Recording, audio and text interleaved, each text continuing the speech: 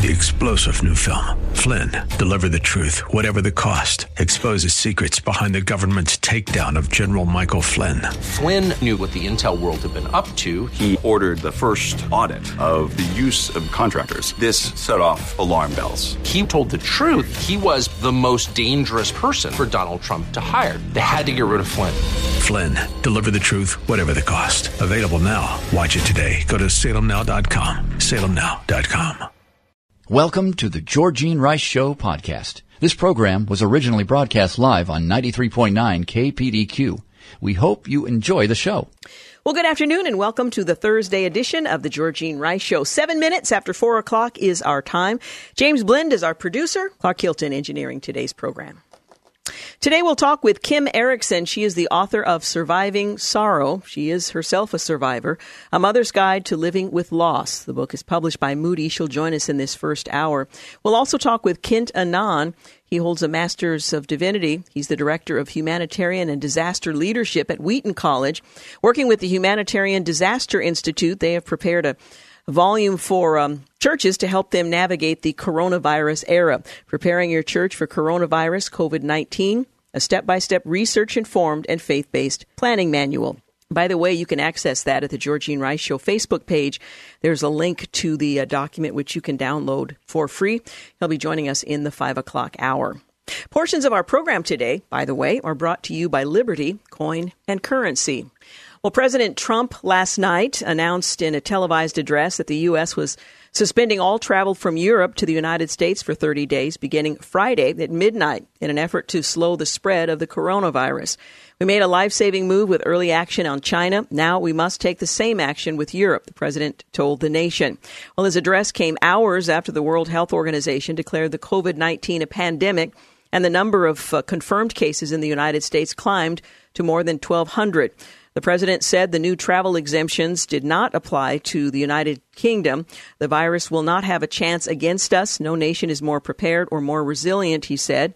We are all in this together. We must put politics aside, stop the partisanship, and unify together as one nation and one family, end quote. Well, that may take the act of the Holy Spirit, because I'm not sure we're capable as a nation of making that determination, so we can pray to that end. Anyway, a European diplomat told Reuters the White House didn't notify European officials before the televised address. The proclamation applies only to humans, not goods and cargo, a White House official told Fox News, correcting the president's statements, or at least the general nature of his statement. Those transporting goods will not be admitted into the country, but the goods will. The president later signed a presidential proclamation that suspends the entry of most foreign nationals who visited certain European countries in the past 2 weeks. The suspension does not apply to legal permanent residents of the United States, according to that statement. Well, Tom Hanks and his wife, Rita Wilson, tested positive for the coronavirus, according to a statement posted by Hanks on social media last night. Hello, folks. Rita and I are down here in Australia. We felt a bit tired, like we had colds and some body aches. Rita had some chills that came and went, slight fevers too, to play things right, as is needed in this world right now. We were tested for the coronavirus and were found to be positive. The 63-year-old actor wrote in a statement on Twitter. He continued, well, now, what to do next? The medical officials have protocols that must be followed. We Hanks will be tested, observed, and isolated for as long as public health and safety requires. Not much more to it than a day-to-day one day at a time approach. We'll keep the world posted and updated. Take care of yourselves. Well, Hanks and Wilson, also 63, were in Australia filming an untitled Elvis Presley biopic. Hanks plays Presley's manager, Colonel Tom Parker, very familiar name to many. Well, an internal memo from the campaign of former Vice President Joe Biden said it's nearing impossible for Senator Bernie Sanders to regain the lead in delegates after losses in several of the Democrats' presidential primary contests. The memo said the campaign netted 160 delegates, including up to 81 on Tuesday. Biden campaign officials said they expected his lead to expand in some of our strongest states, Arizona, Florida, Illinois, Ohio, and Georgia. Of the 682 delegates awarded in those states, conservative estimates have us winning more than 400 delegates and netting more than 150 delegates, the memo read. Well, the official said wins for Sanders in Vermont, Colorado, and Utah haven't collected him enough delegates to be able to compete. The memo's release came after Sanders following a drubbing in Tuesday's round of primaries vowed Wednesday to press on with his presidential campaign. And the World Health Organization has declared the coronavirus a pandemic. The president announced a 30-day ban on travel from Europe over the coronavirus threat. And Dow is down 20% from last month, the record close, and dipped at the lowest rate since the 80s. And NBA has suspended its season indefinitely after Utah Jazz player tested positive for the coronavirus. And the NCAA basketball tournaments to take place with only essential staff and limited family attendance has been changed to no-go. The Supreme Court justices have allowed Remain in Mexico, the asylum policy of the president, to continue. And candidate Bernie Sanders has vowed to stay in the race and debate even after crushing primary losses to Joe Biden. Ilhan Omar has revealed she married the man she denied having an affair with, and it goes on. Find my note here. Certainly don't want to end with that. Harvey Weinstein, sentenced to 23 years in prison for sexual assault, began serving his sentence immediately. On this day in history, 1912, the Girl Scouts of the USA has its beginnings with Juliette Gordon Low of Savannah, Georgia. She established the first American troop of Girl Scouts, or Girl Guides. She'd probably be very surprised with some of what's emphasized in the Girl Guides today. 1923, inventor Lee DeForest publicly demonstrates his sound on movie film system called PhonoFilm in New York City. And on this day in history, 1933, President Franklin Delano Roosevelt delivers the first of his 30 radio addresses that came to be known as fireside chats, telling Americans what was being done to deal with the nation's economic crisis. 1947, President Harry S. Truman announces what would become known as the Truman Doctrine to help Greece and Turkey resist communism. And 1993, Janet Reno is sworn in as the first female U.S. Attorney General. Finally, on this day in history, 2009, financier Bernard Madoff pleads guilty in New York City to 11 federal charges in the largest Ponzi scheme in U.S. history. Well, as mentioned, the president announced last night in a televised address that the U.S. is suspending all travel from Europe to the U.S. for 30 days, beginning Friday at midnight, in an effort to slow the spread of the coronavirus. He struck a serious tone during his address from the Oval Office and said, "We made a life-saving move with early action in China. Now we must take the action with Europe." His address came hours after the World Health Organization had declared the COVID-19 a global pandemic. The virus will not have a chance against us. No nation is more prepared. Well, the European diplomat told Reuters that the White House didn't notify European officials before the address. Shortly after the president made the announcement, Saudi Arabia announced that it would ban travel to and from the European Union as well. There will be exemptions for Americans who have undergone appropriate screening, and these prohibitions will not only apply to the tremendous amount of trade and cargo, but various other things as we get approval, the president said. Anything coming from Europe to the United States is what we are discussing. Well, that was later walked back. The proclamation only applies to humans, not goods and cargo, a White House official said the next day. Those transporting goods will not be admitted into the country, but the goods themselves will. The president later signed a proclamation suspending the entry of most foreign nationals who have visited European nations with the COVID virus incidents. Senator Chuck Schumer, the Senate Minority Leader, and House Speaker Nancy Pelosi, not surprisingly, released a joint statement minutes later following the address and saying the best way to help keep American people safe and ensure their economic security is for the president to focus on fighting the spread of the coronavirus itself. They said Trump failed to address the lack of coronavirus testing kits. Well, as the financial markets continue to fluctuate, stoking fears of economic downturn, the president announced that he will be asking the Small Business Administration, a sector of the federal government, to provide low-interest loans to small businesses negatively impacted by the virus. Invoking emergency authority, the president asked Congress to authorize a $50 billion initiative toward the effort. This is in addition to the $8.3 billion of funding that has already been allocated to fight the virus. You're listening to The Georgene Rice Show. We'll be back. You're listening to The Georgene Rice Show podcast. It's aired on 93.9 KPDQ. We're back 20 minutes after 4 o'clock. You're listening to The Georgene Rice Show. Well, the governor of the state of Oregon spoke this morning saying no gatherings of more than 250 people in Oregon are allowed for the next 4 weeks. Portland's popular Shamrock Run typically draws about 35,000 runners plus spectators and vendors to the downtown Portland area. That's not going to happen. Again, the governor announcing that all gatherings of more than 250 people in Oregon will be canceled for the next 4 weeks in an effort to slow the spread of the coronavirus. That means many sports and entertainment events, 10K runs, conferences, lectures, religious gatherings of more than 250 people, and other planned events won't happen.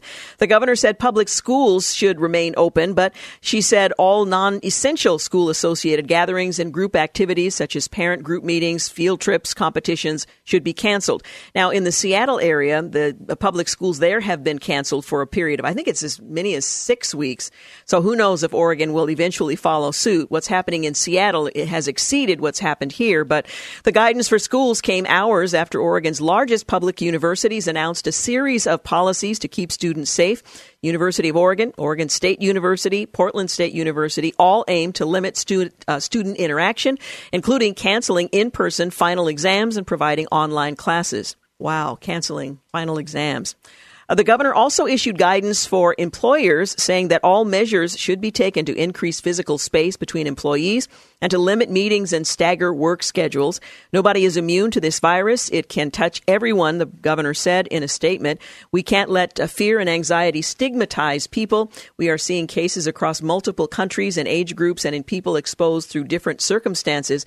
It's time for us all to do what we can to slow its spread and take care of one another. Well, her statewide ban on large gatherings mimics one that Washington Governor Jay Inslee imposed on the three Seattle area counties earlier on Wednesday as his state copes with the confirmed coronavirus cases, approximately 400 with 29 deaths. Oregon's coronavirus response grows more serious as the spread marches on.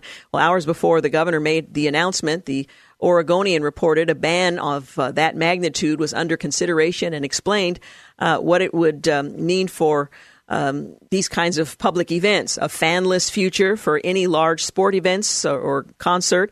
It also could cost jobs at Providence Park, for example, other major athletic and entertainment venues, conference facilities, hotels that cater to them.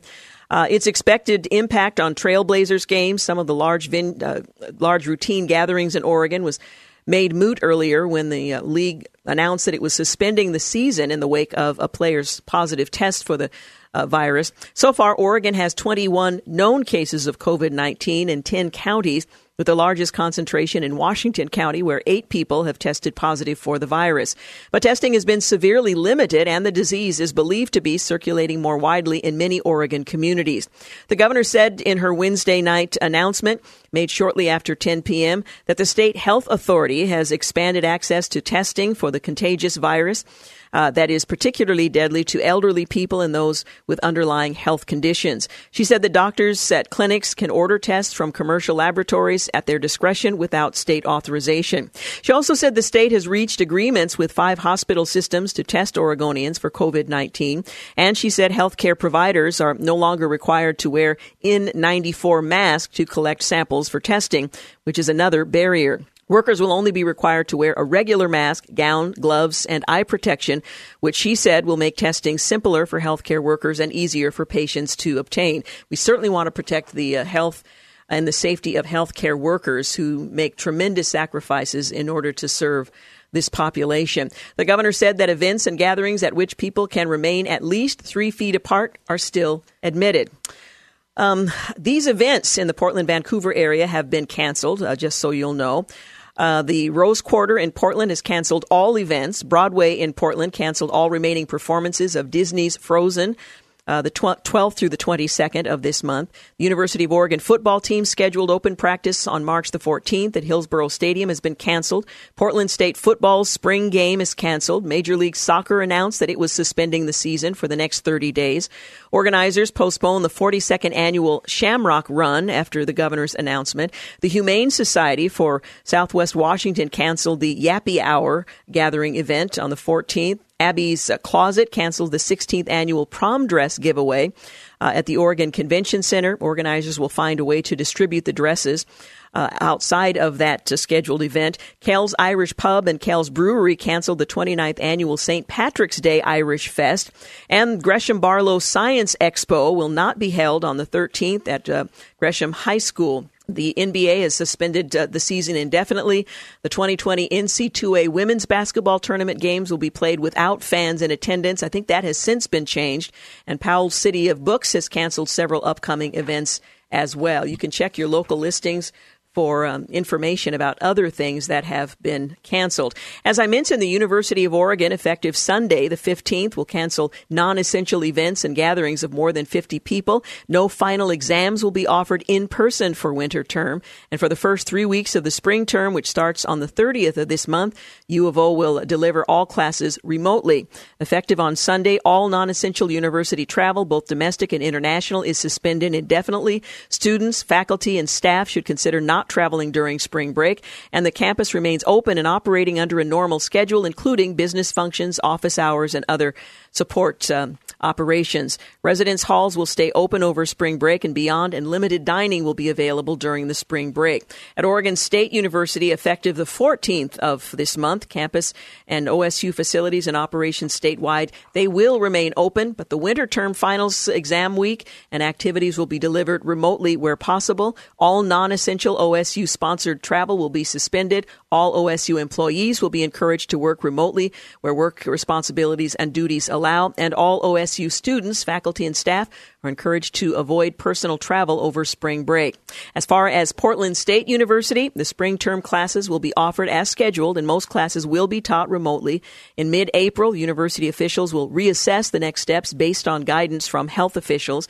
PSU is going to remain open. Students will be able to access support services to ensure that they stay on track with their academic studies, including offering of the classes in which they have registered. And as a way to reduce the spread of the virus, they urge the campus community to keep in-person gatherings to a minimum. PSU is urging students, faculty, and staff to use remote access and online formats for meetings and optional events. Well, this certainly has an impact on spring break for lots of people who had specific plans. We also learned that 2 residents at a veterans nursing home in Lebanon in Lynn County have now tested positive for the virus. The Oregon Health Authority announced Wednesday night, signifying a dramatic and troubling turn as the pandemic runs rampant across America. These are words that probably are an overstatement when you consider the total population, the known numbers who have contracted the virus, and the number of deaths. But nonetheless, the outbreak at the Edward C. Alworth Oregon Veterans Home marks the first at a senior residential center in Oregon. Both infected patients are men who are at least 80 years old. It's unclear how they became infected, and the cases have been labeled as community spread. Both men had symptoms and sought medical treatment prior to being tested on Wednesday. 2 other residents were tested and were negative. The home has 151 residents, according to state officials, and all of them, as well as care providers, will now be tested for the virus. Nearly all of the residents are older than 70, and about a third are 90 or older. We also learned today that the Oregon high school basketball state tournaments have been canceled. The OSAA announced earlier in the day. All remaining winter sports, high school championships, including this week's Class 6A, 5A, and 4A basketball state tournaments have been canceled amid the ongoing coronavirus concerns. The Oregon School Activities Association announced this morning the Class 5A basketball tournaments at Oregon State University in Corvallis were the first to be suspended. About an hour later, the OSAA said on Twitter that after consulting with schools and venue partners, the Class 6A at the University of Portland and Class 4A at Forest Grove High School would also not be played. As this unprecedented public health emergency continues to evolve, we believe that the responsibility of our member schools and communities regarding the health and safety of participants remains our highest priority. OSAA Executive Director Peter Weber said in the release. Well, the decision also means the cancellation of the Dance and Drill Championships, which were to take place later this month at Veterans Memorial Coliseum in Portland. The release further states that the OSAA is working with their ticketing partners to ensure those who purchase tickets for future sessions will be reimbursed. And it continues. Up next, we're going to talk with Kim Erickson. She is the author of Surviving Sorrow, A Mother's Guide to Living with Loss. You're listening to The Georgene Rice Show. You're listening to the Georgene Rice Show podcast. It's aired on 93.9 KPDQ. Hey, welcome back. You're listening to the Georgene Rice Show, brought to you in part today by Liberty Coin and Currency. When my next guest's 3-year-old son tragically passed away, she found plenty of resources on grieving. She says what she really needed, though, was someone who could, give her advice for living, not just grieving. How do I get through the grocery store without crying? What do I do with my son's things? When will my mind stop replaying the emergency room scene? Now, 10 years later, she's written that book with vulnerability, a deep well of wisdom, and the practical knowledge of someone who's been there. She walks grieving moms through the life after death process, from how to plan the funeral to how to deal with friends, family, holidays, and birthdays. It's a profound resource from a mom who has lost a child and for her friends and family who want to serve her well. Well, Kim Erickson began following Christ after the death of her 3-year-old son in 2008. Kim began a writing and teaching ministry to help other women. She's the author of His Last Words, What Jesus Taught, and prayed in his final hours, and contributed to Hope Lifter, creative ways to spread hope when life hurts. She is an attorney and practices immigration law. She lives in Florida with her husband and her son, Ethan. She joins us today to talk about her book, Surviving Sorrow, A Mother's Guide to Living with Loss. Kim Erickson, thank you so much for joining us. Thank you. That was maybe the best introduction I've ever received in my whole life. Well, I'm glad. You deserve a good introduction. This is such a difficult subject, but I'm grateful that you have decided to provide a resource for women that was not available to you as you were in the most acute phase of grieving the loss of your 3-year-old son. Yeah, I'm honored to do it. It took a long time to gather up that courage and be able to do it. And but the Lord really just kept pressing on me, like, moms need this. There are moms out there who need help. Yeah. And so I hope that's my prayer for this book. Now, as I mentioned in the introduction, this isn't just a book about grieving, but how to move forward in the process of grieving, but all of the details and things that follow. There weren't resources available for that. You felt compelled to write this book to offer that kind of resource, a lifeline for grieving mothers. Describe the nature of your book as opposed to others that might deal with the subject of grieving, but not necessarily the practical aspects that you have written about. Sure. In this book, in Surviving Sorrow, you won't hear about any of the stages of grief or anything like that. You won't really hear a lot about grieving at all, except through my experiences and my stories and what happened with us. But then under each chapter is a survival step. Like, how do you survive this? And I kind of go through, like, okay, this is what happened to me during this stage, during these early months. And, are some things I tried.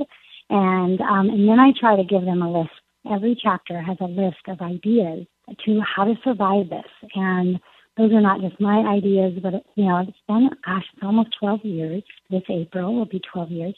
And, I've talked to so many other moms that I feel like they're so part of this that I've put their ideas in there too, as I've heard different things that people do on holidays or birthdays, or how they get through, those first few weeks after the funeral and things like that. Mm-hmm. You begin the book with your story. You write, it was April 2008. I was married to Devin Erickson, the man who stole my heart and made me laugh. We had 2 healthy, active little boys. Austin had just turned 3, and Ethan was 15 months. I had a great job. We lived in my dream house, pool and hot tub included. I thought my life was just about perfect. We were so happy. But then Austin was diagnosed with strep throat on a Tuesday morning. Tell us your story. Well, I was working in a law firm, and so our babysitter and Devin had a lot of the child care responsibilities, but Austin is going back and forth to the doctor. Tuesday, he's diagnosed with strep throat. Wednesday night, around midnight, I take him to urgent care. Thursday, my husband takes him back to the pediatrician. I'm at work on Friday morning around 9 o'clock, and then that's when I get that call that, no mom wants to get that call. The babysitter is screaming, Austin, ambulance, come, Kim.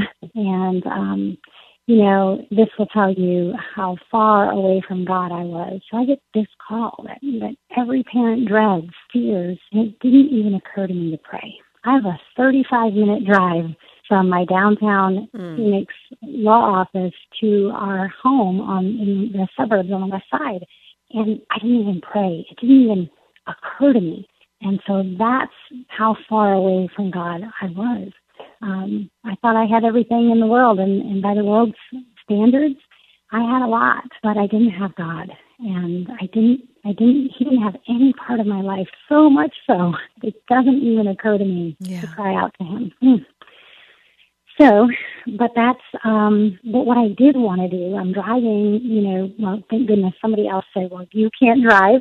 So I grabbed my keys and they were driving. And, what I did want to do is I wanted to be there with Austin. I wanted to be 35 minutes away with him. And so in my head, not out loud, but in my head, I am like screaming like you can imagine a mom will do. I'm like, Austin, I'm coming, Austin, can you hear me? You fight, you hear me, you stay with Mommy. Can you hear me? I just kept trying to talk to him because, like I said, I was so far away from God, I didn't know how to talk to God.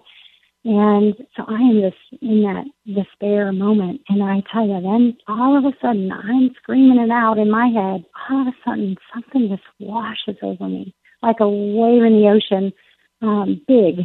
And I felt amazing. Like all of a sudden, I felt something that is beyond our words.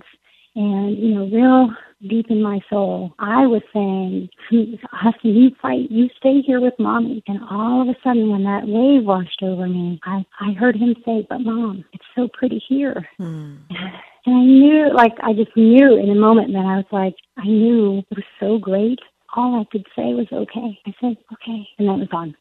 And I was back in my car driving down to try to get to him. I knew, all of a sudden, I knew that, the things I'd heard in my childhood, my family goes to church, my mom took us to church, all of a sudden I knew heaven was true. And it was a place, it was a place that you could go. It wasn't any of the other stuff I had heard. It wasn't clouds and, harps and floating along, It was like a city, like I could get on a plane and go there. I knew it, and it felt so amazing.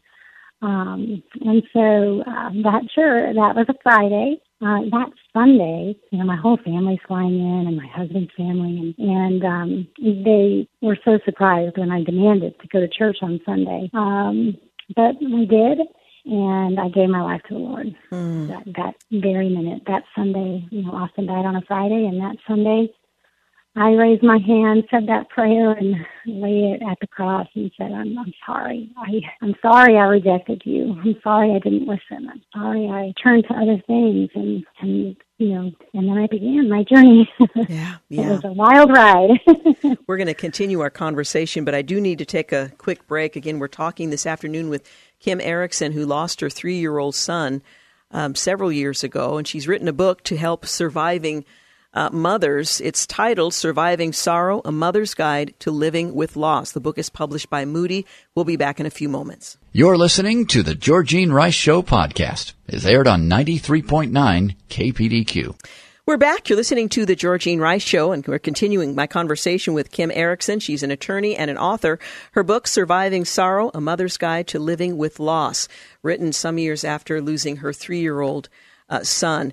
In the book, you write about how to navigate the overwhelming questions that come up in the early days of grief, which have to be difficult because there's so much going on in your head, but practical decisions have to be made. How do you navigate those early days of grieving and the decisions that must be made? Yeah, that's a great question. It is, you're in such a fog, and yet everybody has to, know where do you want this and what are you going to do with that, and there's so many little decisions to be made that feel so surreal. Like, what do you mean, picking out an outfit for his burial? It's crazy. And I think that the best thing you can do is get help. You need to delegate some of these things to others. You need to enlist some other people to say, listen, it's okay to say, I'm overwhelmed. I need some help. Can somebody sit down with me and maybe make different categories of things that need to get done, right? Like people need to get picked up at the airport because they're coming, and people need places to stay. Meals are coming in. Where do you want the flowers? All of these things. And maybe you could make stations for here is where we'll collect all of the cards. Here is where we'll collect all the things that have to do with the memorial service or the funeral. And so you have to get organized, and yet you're drowning. Yeah. And so ask for help and enlist those people around you. But you have to be real specific, because people are going to say, what do you need? Call me if you need me. And it's really hard to do sometimes, but you do need to speak and give them specific tasks, because otherwise they don't know what to do. Right? You guide your readers through multiple survival steps and spiritual steps that are very practical and helpful. Is it because it helps to relieve some of the pressure of decision making and things that will overwhelm you if you're not prepared? Yeah, of course, because it just is too much. Like, it just keeps coming. And you know what's really strange that you don't think about is it comes for weeks and even months later. Sometimes things will come up even weeks and months later. And so you really do need to be organized, believe it or not, with all the things that are coming at you. And so, getting some help and trying to, we made different storage bins for different things, like those plastic tubs, Mm-hmm. so we could keep some things organized. We also used that same system for Austin's stuff. There was definitely some stuff that we wanted to use with our son, the baby, Ethan. And there was definitely some things that now that was not going to be okay to pass down. Like, I didn't think I could handle passing down, his teddy bear. Like, okay, that's got to go in a different bin. That has to go in a different bin. And so it was also a way for us to kind of sort through that very hard task of, how do you go through their stuff? It's really tough. And so we had a bin that was for giveaway, like other children would need this, and we can give that away. We had some that was going to go to the baby, some that I wanted to keep and I didn't want anybody to touch. And so really, like, storage bins are a surprisingly good way to get started. Yeah. You make the point that it's necessary to talk about your grief, opening up about it and the fears that are associated with it. How is that helpful to someone who's in the acute phase, which can stretch on for a very long period of time of grieving? Yes, I thought it was funny, because it's funny now that I look back and I go, I can't believe I didn't see it. But I thought that I was really kind of losing my mind a little bit. And I was back at work, and I felt like I was handling the grieving okay. Like, I feel like I'm holding it together, and I'm doing okay with the grief and the grieving. But I'm having all this trouble at work. Like, I read something, and I can't understand what it says. I walk to the break room, and I get there, and I forget why I'm there. Mm-hmm. So I go back to my office, and there's a bowl of soup. Oh, shoot. I went to the break room for a spoon. And I forgot, and then by the time I go back to the break room, I've already forgotten again. Like, I really felt like I was losing my mind in that way. And I sought counseling at that time, because I really thought something is just, I don't know what's happening. I really didn't make the connection until she asked me, and she said to me, Kim, the grief has to come out. The grief has to happen. It's going to happen. And I was really kind of trying to manage it. And so I had to make an appointment to grieve. Otherwise, I wasn't going to do it. I didn't want to do it. And so I had to schedule 15 minutes. We started with 15 minutes that I was put in the calendar at a certain time, and I needed to be alone. I didn't want anybody else around. So I had to find a solitary place to be. And for 15 minutes, I had to agree that I would just let out whatever came, whether it was screaming, yelling, stomping, crying, sobbing, or laughing at a memory. Whatever came, I was supposed to let it out. And it helped so much. And then, in a couple of weeks, we went to 30 minutes. What I felt like was, if I had let this out, it's going to overcome me. Like, I'm holding it together, because if I let it out, even if I let out a little bit, I'm going to be swallowed up with this grief. And it feels that way, but that's not true. Yeah. You need to let it out. You write about the importance of communication when navigating the grieving process with a spouse. In fact, you have a letter that was written that talks about, your husband has written, that talks about how to strengthen your marriage through the grieving process. Talk a little bit about how to grieve with a spouse. Mm-hmm. Yeah, that is we would need several hours to talk about that for sure. It's tough, right? And everybody can imagine that it's tough. But when you read my husband's letter, he wrote it as a letter to the mom, on how to help her husband. And when you read that, you'll see like the sweetness and the love of your marriage. It's still there. It's still there. And your marriage can survive this. You have to talk to each other. And I'll tell you, we're 12 years in almost, and that is still hard because if I'm having a bad day, but he doesn't look like he's having a bad day, like I don't want to make his day bad. And so it's really tough, but we have learned, we just need to say it. We need to say, hey, I'm having a tough, awesome day today, because otherwise sometimes our responses are a little snippy. Mm-hmm. Our responses to each other are a little short. And it can get in the way. But if you just say, like, I'm having a tough day today, or I need some space, I need to go on a walk on the beach all by myself today. And so you really do have to tell each other what you need. But I also think there's no reason this has to break your marriage. And there isn't. You two are the only ones in the world who really understand the heartbreak that you have. And so I think this can make your marriage stronger, deeper, more intimate, and just more beautiful if you seek it, There's so much more in your book that our time does not permit us to delve into. It is very practical and sensitive. Surviving Sorrow, A Mother's Guide to Living with Loss. The book is an excellent resource. How can our listeners connect with you? I have a website, it's Kim A. Erickson. So that's Kim, the letter A, ERICKSON.com. Well, Kim Erickson, thank you so much for your book, and thank you for talking with us today. Thank you for having me. Appreciate it so much. Again, Surviving Sorrow, A Mother's Guide to Living with Loss. Should be in every church library, I think. Very practical. You're listening to The Georgene Rice Show. We've got news and traffic coming up at the top of the hour. Then in the second hour of the program, we'll talk with Kent Anand. He and an associate have put together a resource for churches, preparing your church for coronavirus, a step-by-step, research-informed and faith-based planning manual. You can download it at the Georgene Rice Show Facebook page. It is free of charge. We'll be back. You're listening to The Georgene Rice Show podcast. It's aired on 93.9 KPDQ. Well, good afternoon and welcome to the second hour of the Georgene Rice Show. Today we'll talk with Kent Anand. He holds a Master's of Divinity. He's the Director of Humanitarian and Disaster Leadership at Wheaton College with the Humanitarian Disaster Institute. They've produced a document to help churches navigate this coronavirus era, Preparing Your Church for Coronavirus COVID-19, a step-by-step, research-informed and faith-based planning manual. You can find it at the Georgene Rice Show Facebook page. You can download it there with all the important instructions. So check that out. He'll join us in our next segment. We'll talk to him for a couple of segments. Well, the U.S. Capitol and nearby congressional office buildings are being closed to the general public over coronavirus concerns, with Congress announcing today that they are allowing access only to lawmakers, staff, press, and official business visitors.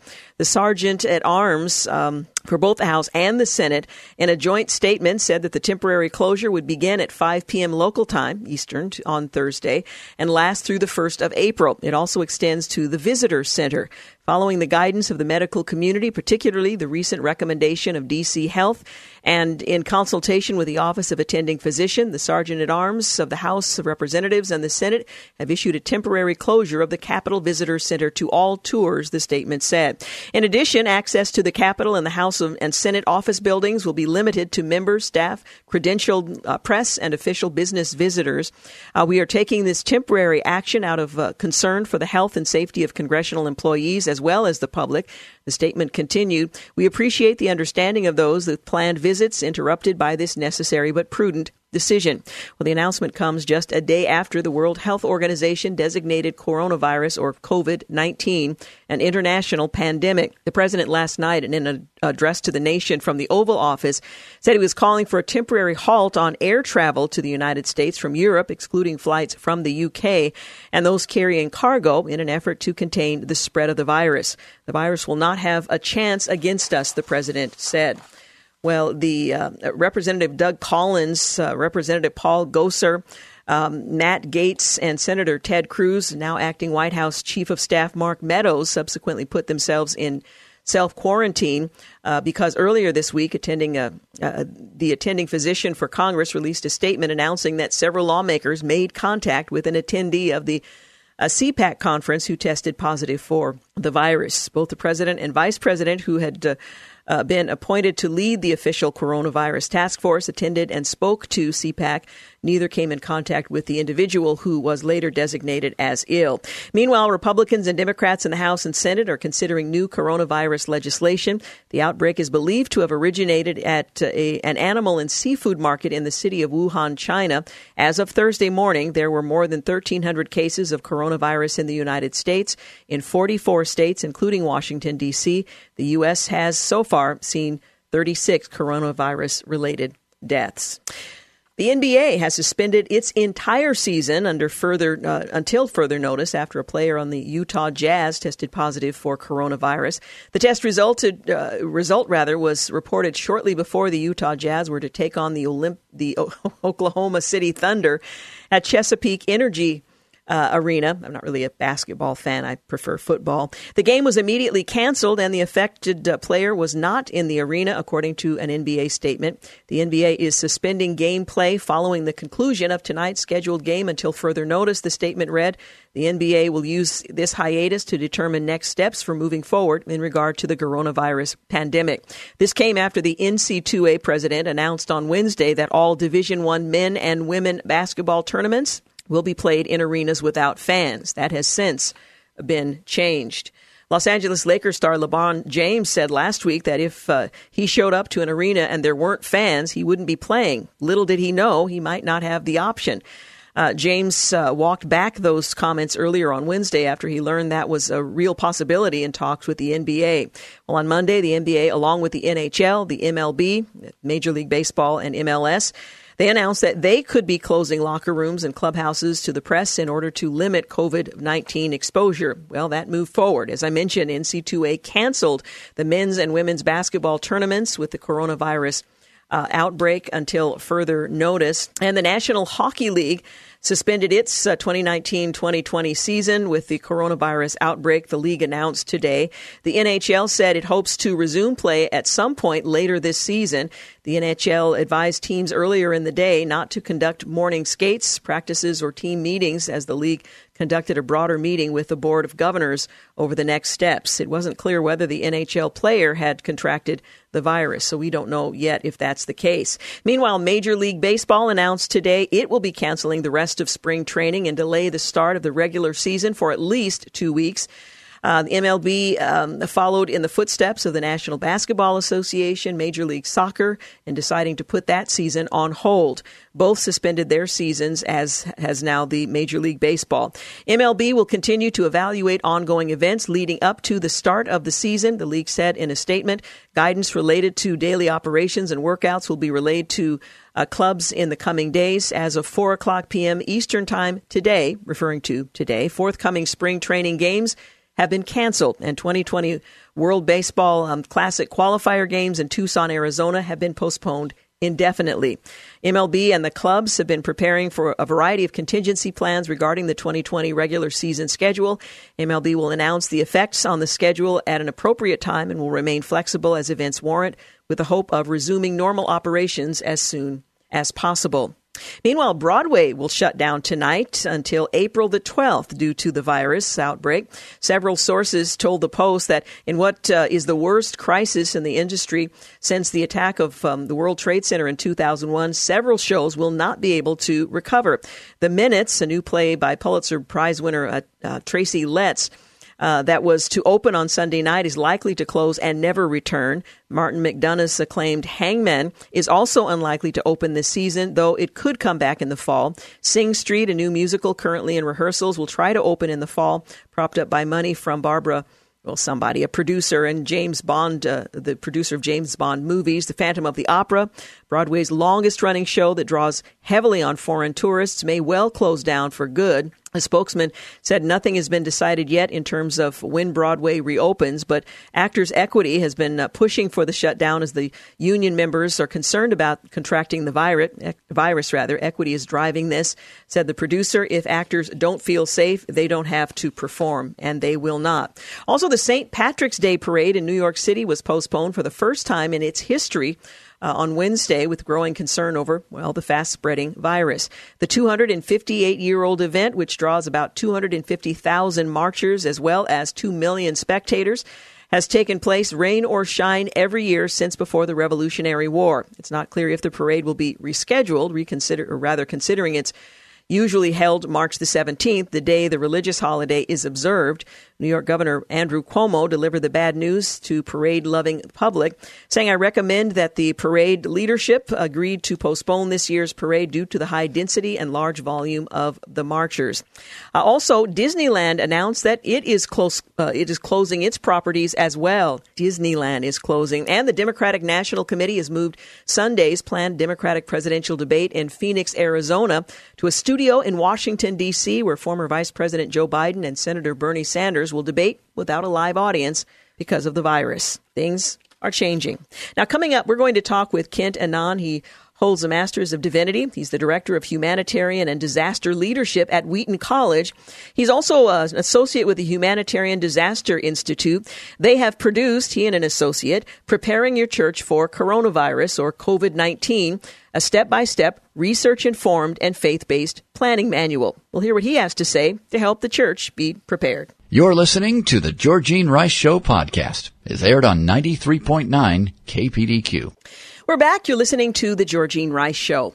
InterVarsity Press authors Kent Anand and Jamie Atten of the Humanitarian Disaster Institute just published a planning manual for churches to navigate the coronavirus. It's titled Preparing Your Church for Coronavirus COVID-19, a step-by-step research-informed and faith-based planning manual. And my guest, Kent Anand, holds a Master of Divinity. He's the Director of the Humanitarian and Disaster Leadership at Wheaton College. He joins us to talk about how churches can prepare for the coronavirus and provide this resource. And by the way, there's a link to this guide on the Georgene Rice Show Facebook page, so you can download it there. It's a great resource to help us think through and prepare for the days ahead. Kent, thank you so much for joining us. Hi, Georgene. Great to be with you.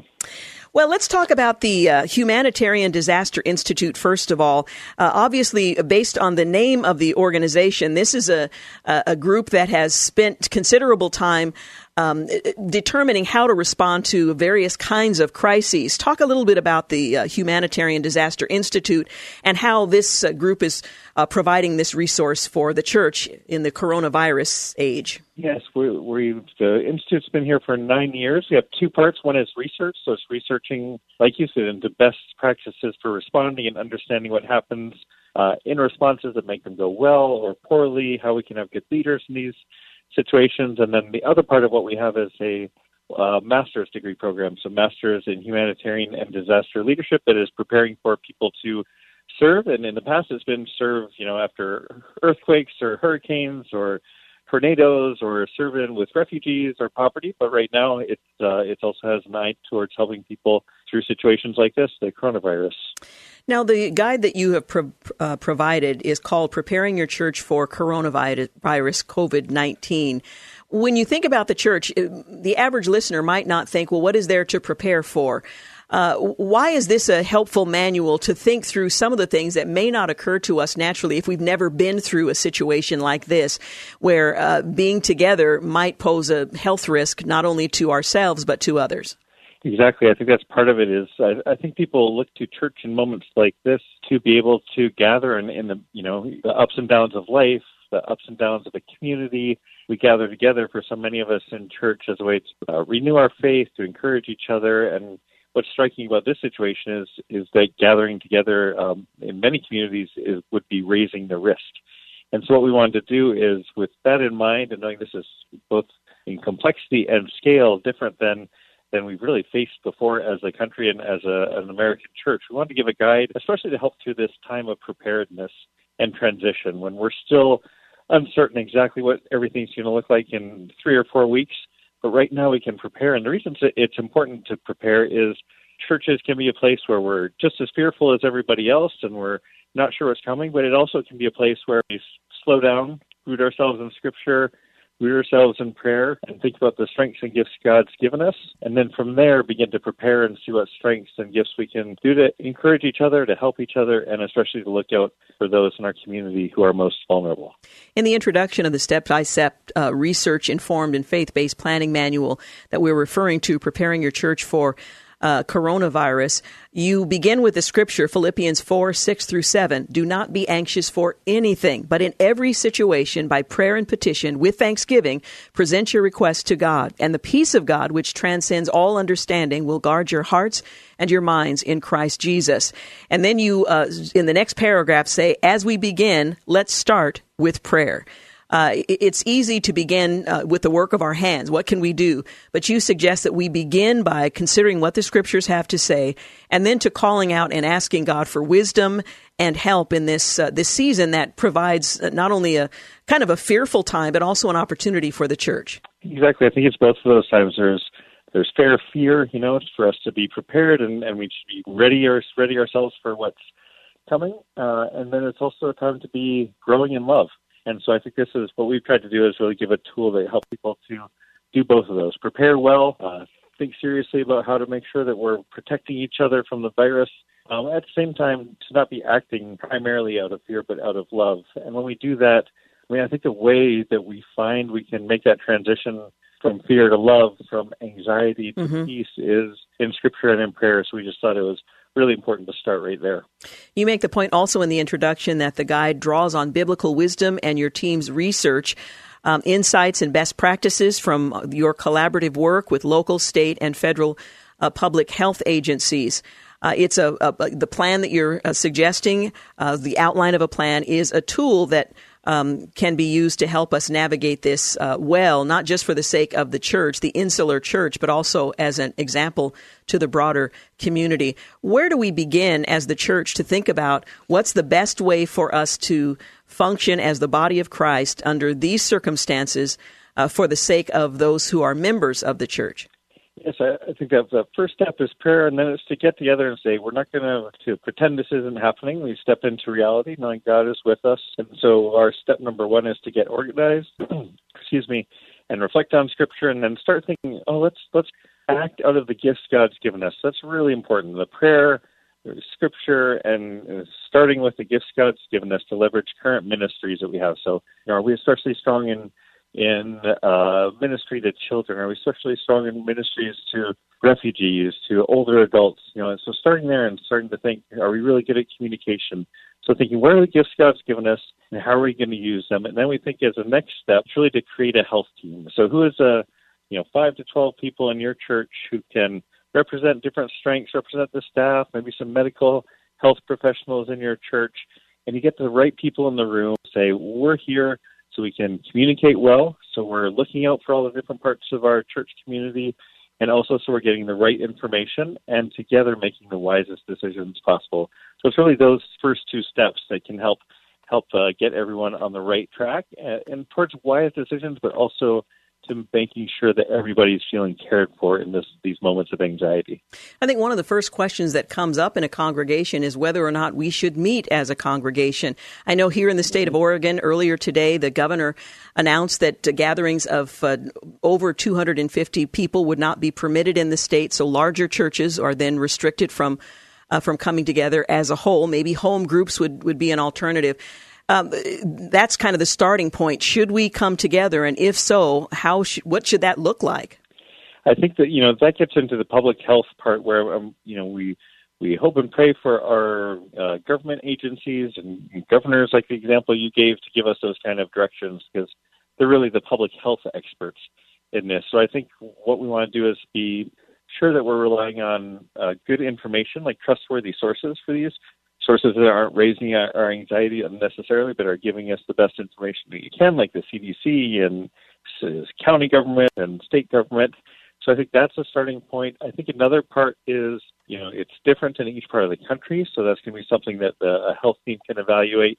And then finally, I think, as I've been talking about different churches around the country, an important part of this is a lot of people from all the scientists are saying are going to be okay and make it through this, but it's vulnerable people with compromised immune systems or older people that are there. So part of the decision making then becomes not just am I going to be okay, but are the people who could be vulnerable in our community, or the person who comes who's okay, but then they go back and they have an elderly parent at home. So some of the interesting, some churches may meet, some won't, depending on those can be both wise decisions depending where you are in the country. But I also really like that some churches are trying to offer both alternatives in places that aren't as deeply infected, so that, okay, if you have, I talked with someone today and his daughter, a 15-year-old daughter, has a compromised immune system. So if their church can provide streaming as well as if it's a small church meeting in person, then you're starting to really care for people who are in different situations. So it's really fluid.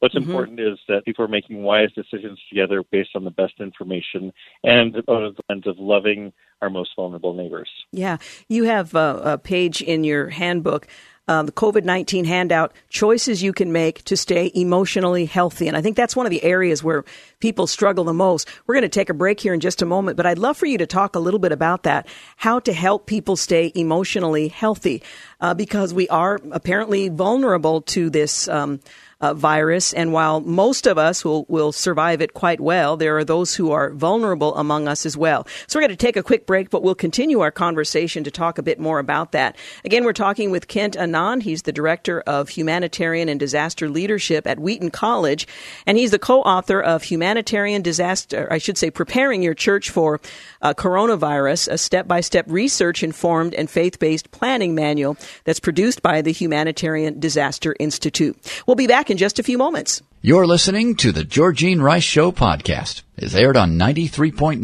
KPDQ. We're back. You're listening to the Georgene Rice Show, and I'm continuing a conversation with Kent Anand. He's the Director of Humanitarian and Disaster Leadership at Wheaton College, and with the Humanitarian Disaster Institute, which has prepared a resource for churches called Preparing Your Church for the Coronavirus, COVID-19, a step-by-step research-informed and faith-based planning manual. There's a link on the Georgene Rice Show Facebook page to the website where you can download this resource for your church as you're thinking through how to proceed.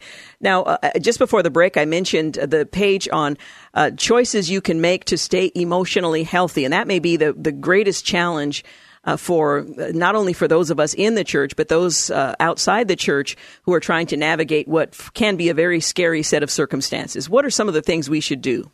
Yes, one is just to slow down enough to pay attention to your body and your emotions. So I think paying attention to what's happening is really important. One example of this is, I've been in these kind of situations. I've worked in other crisis areas in different parts of the world. And I think to slow down and say, I'm feeling sad. Like my church just closed, my school closed. I don't know where this is leading. And I feel sad right now. And I think we don't want to rush past that because it can build up and add to our anxiety. And then we want to think, of course, about the best practices of being healthy, washing our hands, all the things we keep hearing about. Another one that's really important is to rely on good resources of information. And probably it's not best, for example, these days to watch 13 hours straight of the 24-hour cable news shows.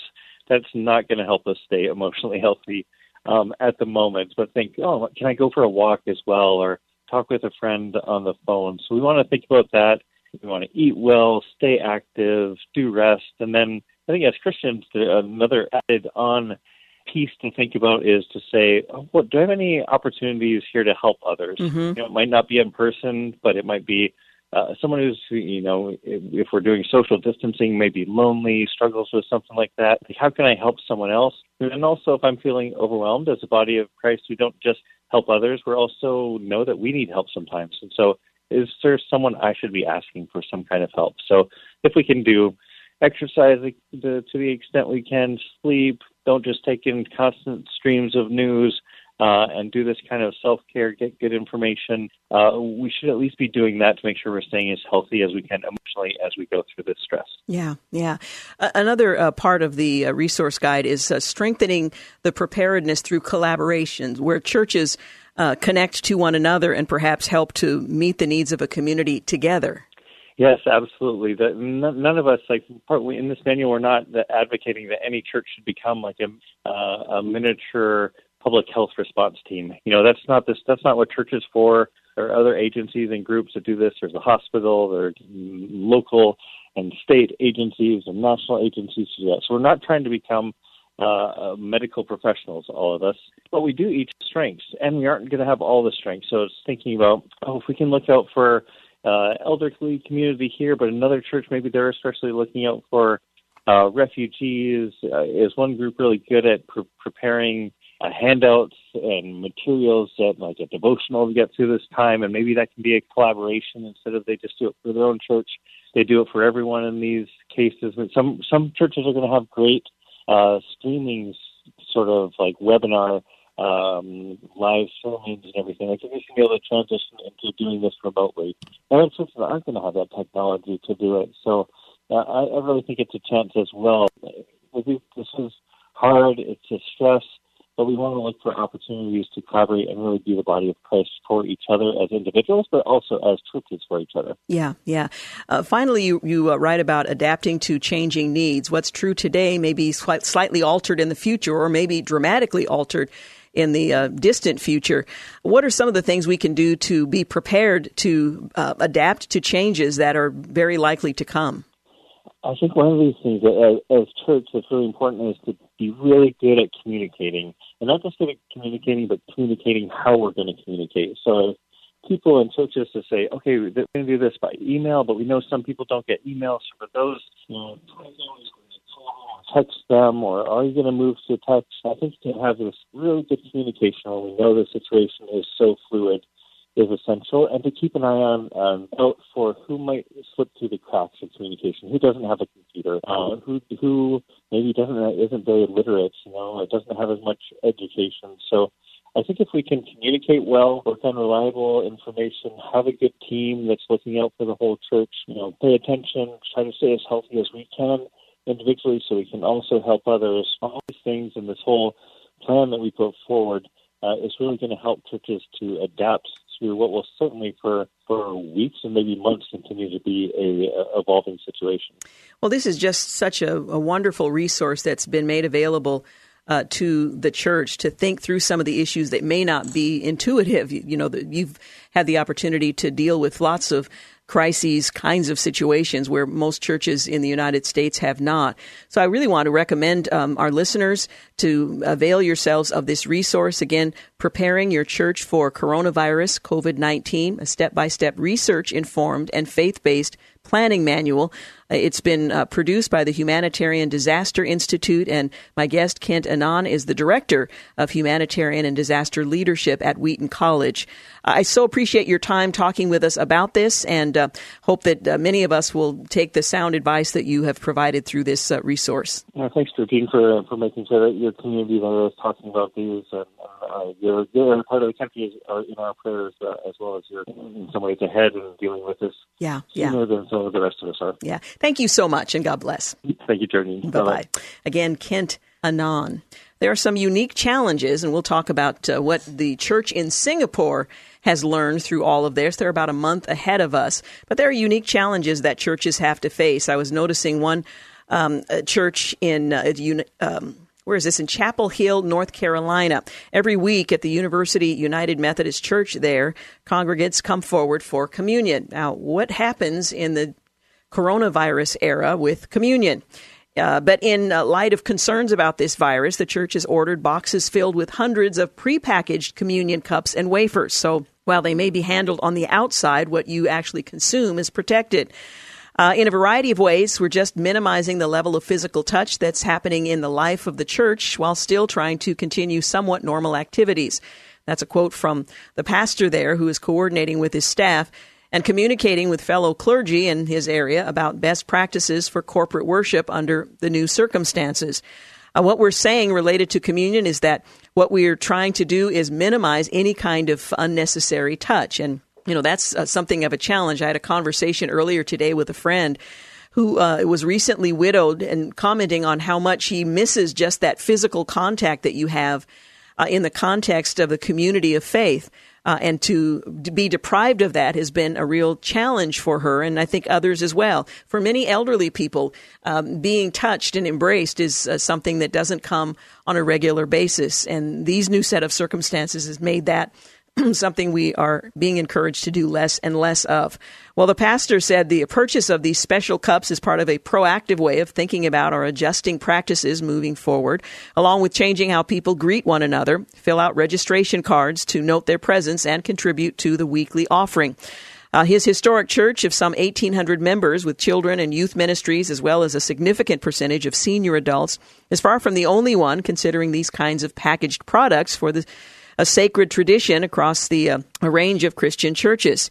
Yes, we've seen a tenfold increase in sales of this item, says the executive director of the United Methodist Publishing House, when asked if the church supplier had received more requests for the packaged options for communion. A spokesperson for Lifeway Christian Resources, an arm of the Southern Baptist Convention that offers church supplies, said it's seen a slight increase in the sale of fellowship cups, pre-filled communion cups that come packaged with both juice and wafer.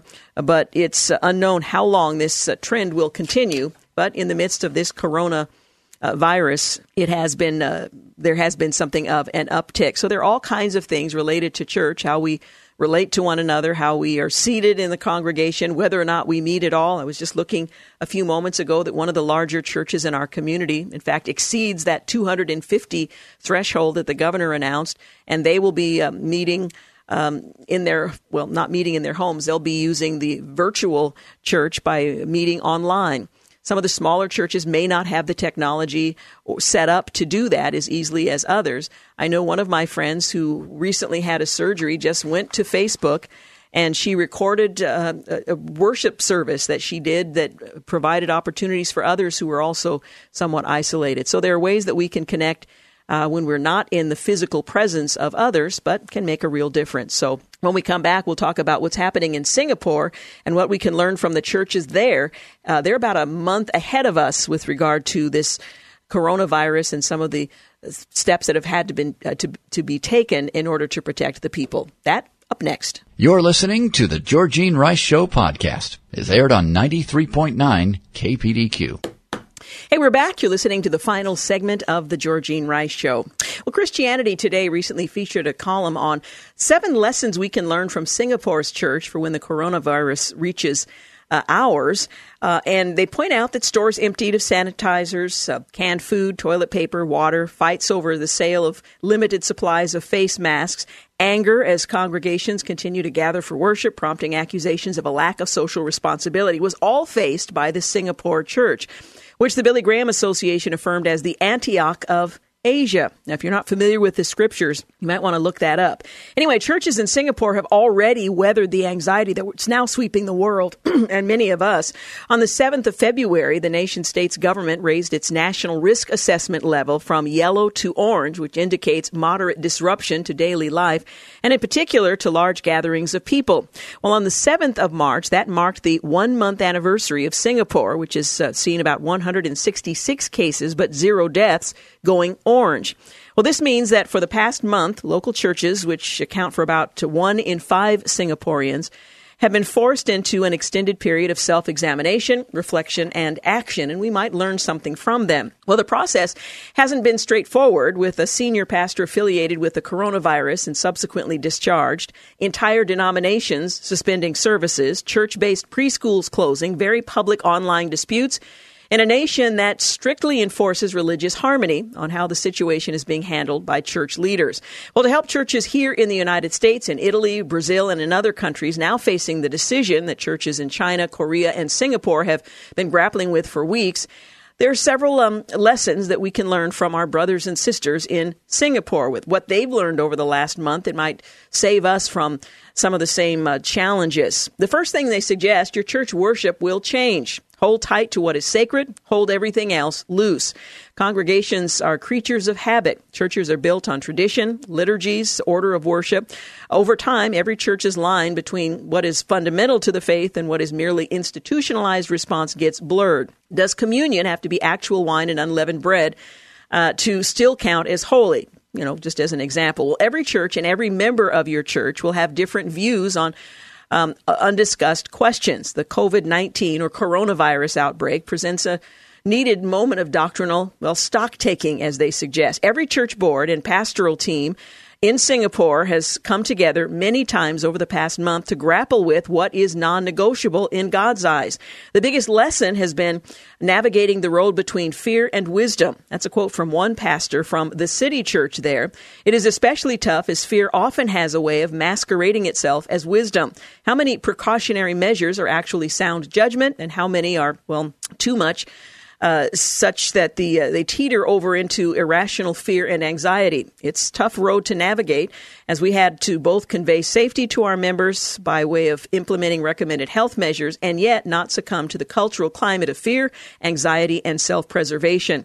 He told Christianity Today that we do so in our notices by ensuring that we are not just communicating measures, but also casting a vision for how the people of God in this time should interact and behave. In practical terms, a church response will vary depending on its doctrine, local context, and exposure to suspected cases of COVID-19.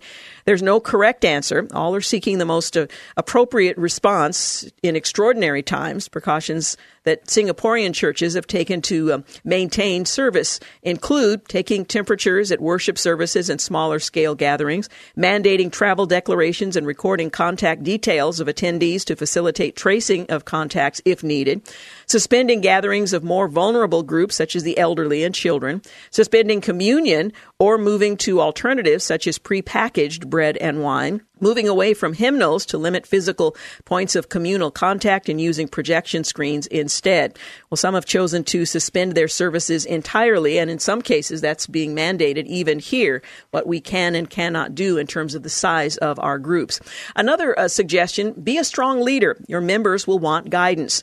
Says one pastor of 316 Church, in moments of crisis, people are looking for leadership. The first responsibility of the leader is to maintain calm. Panic causes tunnel vision, which is terrible for decision-making. Strong leadership reminds people that God is in control of every situation, and there is never a reason to panic. He told Christianity Today that the leadership team found their role was to teach from the Bible, minister to and encourage those who were fearful. The process drove them to their knees, seeking divine wisdom in an unprecedented situation. Another bit of advice, there's no better time to up your church's tech game. Now, we live in the 21st century, and there are ways to connect with one another that were not available in generations past. While the Singaporean government has said an upgrade to the red risk assessment level is unlikely, local churches have explored improvements to their video recording and live streaming capabilities in preparation for the worst-case total lockdown scenario. Seeing the need, various groups have put together websites and webinars with free advice for churches on how to switch to live streaming should that become necessary. Again, in the 21st century, we have tremendous resources available to us. Another word of advice, there's no better time to up your church's prayer game. Now, that's always good advice. At noon every day since Valentine's Day, the historic bells sound at St. Andrew's Cathedral in Singapore. It's in the heart of the city's civic district. And while phone alarms go off across the island, it's a signal to believers that it's time to stop whatever they're doing for a moment of united prayer in the face of the COVID-19 threat. And I think that is a great idea to designate a certain time in the middle of the day when everybody recognizes, let's stop and pray, although we are separate physically, pray corporately for our community and as a church. No better time for the church than now to pray. Number 5, expect backlash from both outside and inside the church. Inflammatory comments about race and religion are banned in Singapore under the Sedition Act and the recently updated Maintenance of Religious Harmony Act. However, since 2 coronavirus clusters formed in 2 churches and negative associations have spread to the another sect there responsible for much of South Korea's outbreak, the church at large has come under scrutiny as Christians continue to meet in relatively sizable gatherings. The criticism is unfortunate but unavoidable. Non-Christians can't be expected to understand the tenets and teachings of the faith. But more painful is the criticism that has come from fellow Christians with every decision their leaders have to make. Decide to suspend services and be castigated for a lack of faith. Decide to continue to gather and be derided as socially irresponsible. Leaders found that they could not win. If you're pastoring a church in an area where a case of COVID-19 has surfaced, Prepare for unprecedented pressure from all levels, from your board, from your staff to the pews.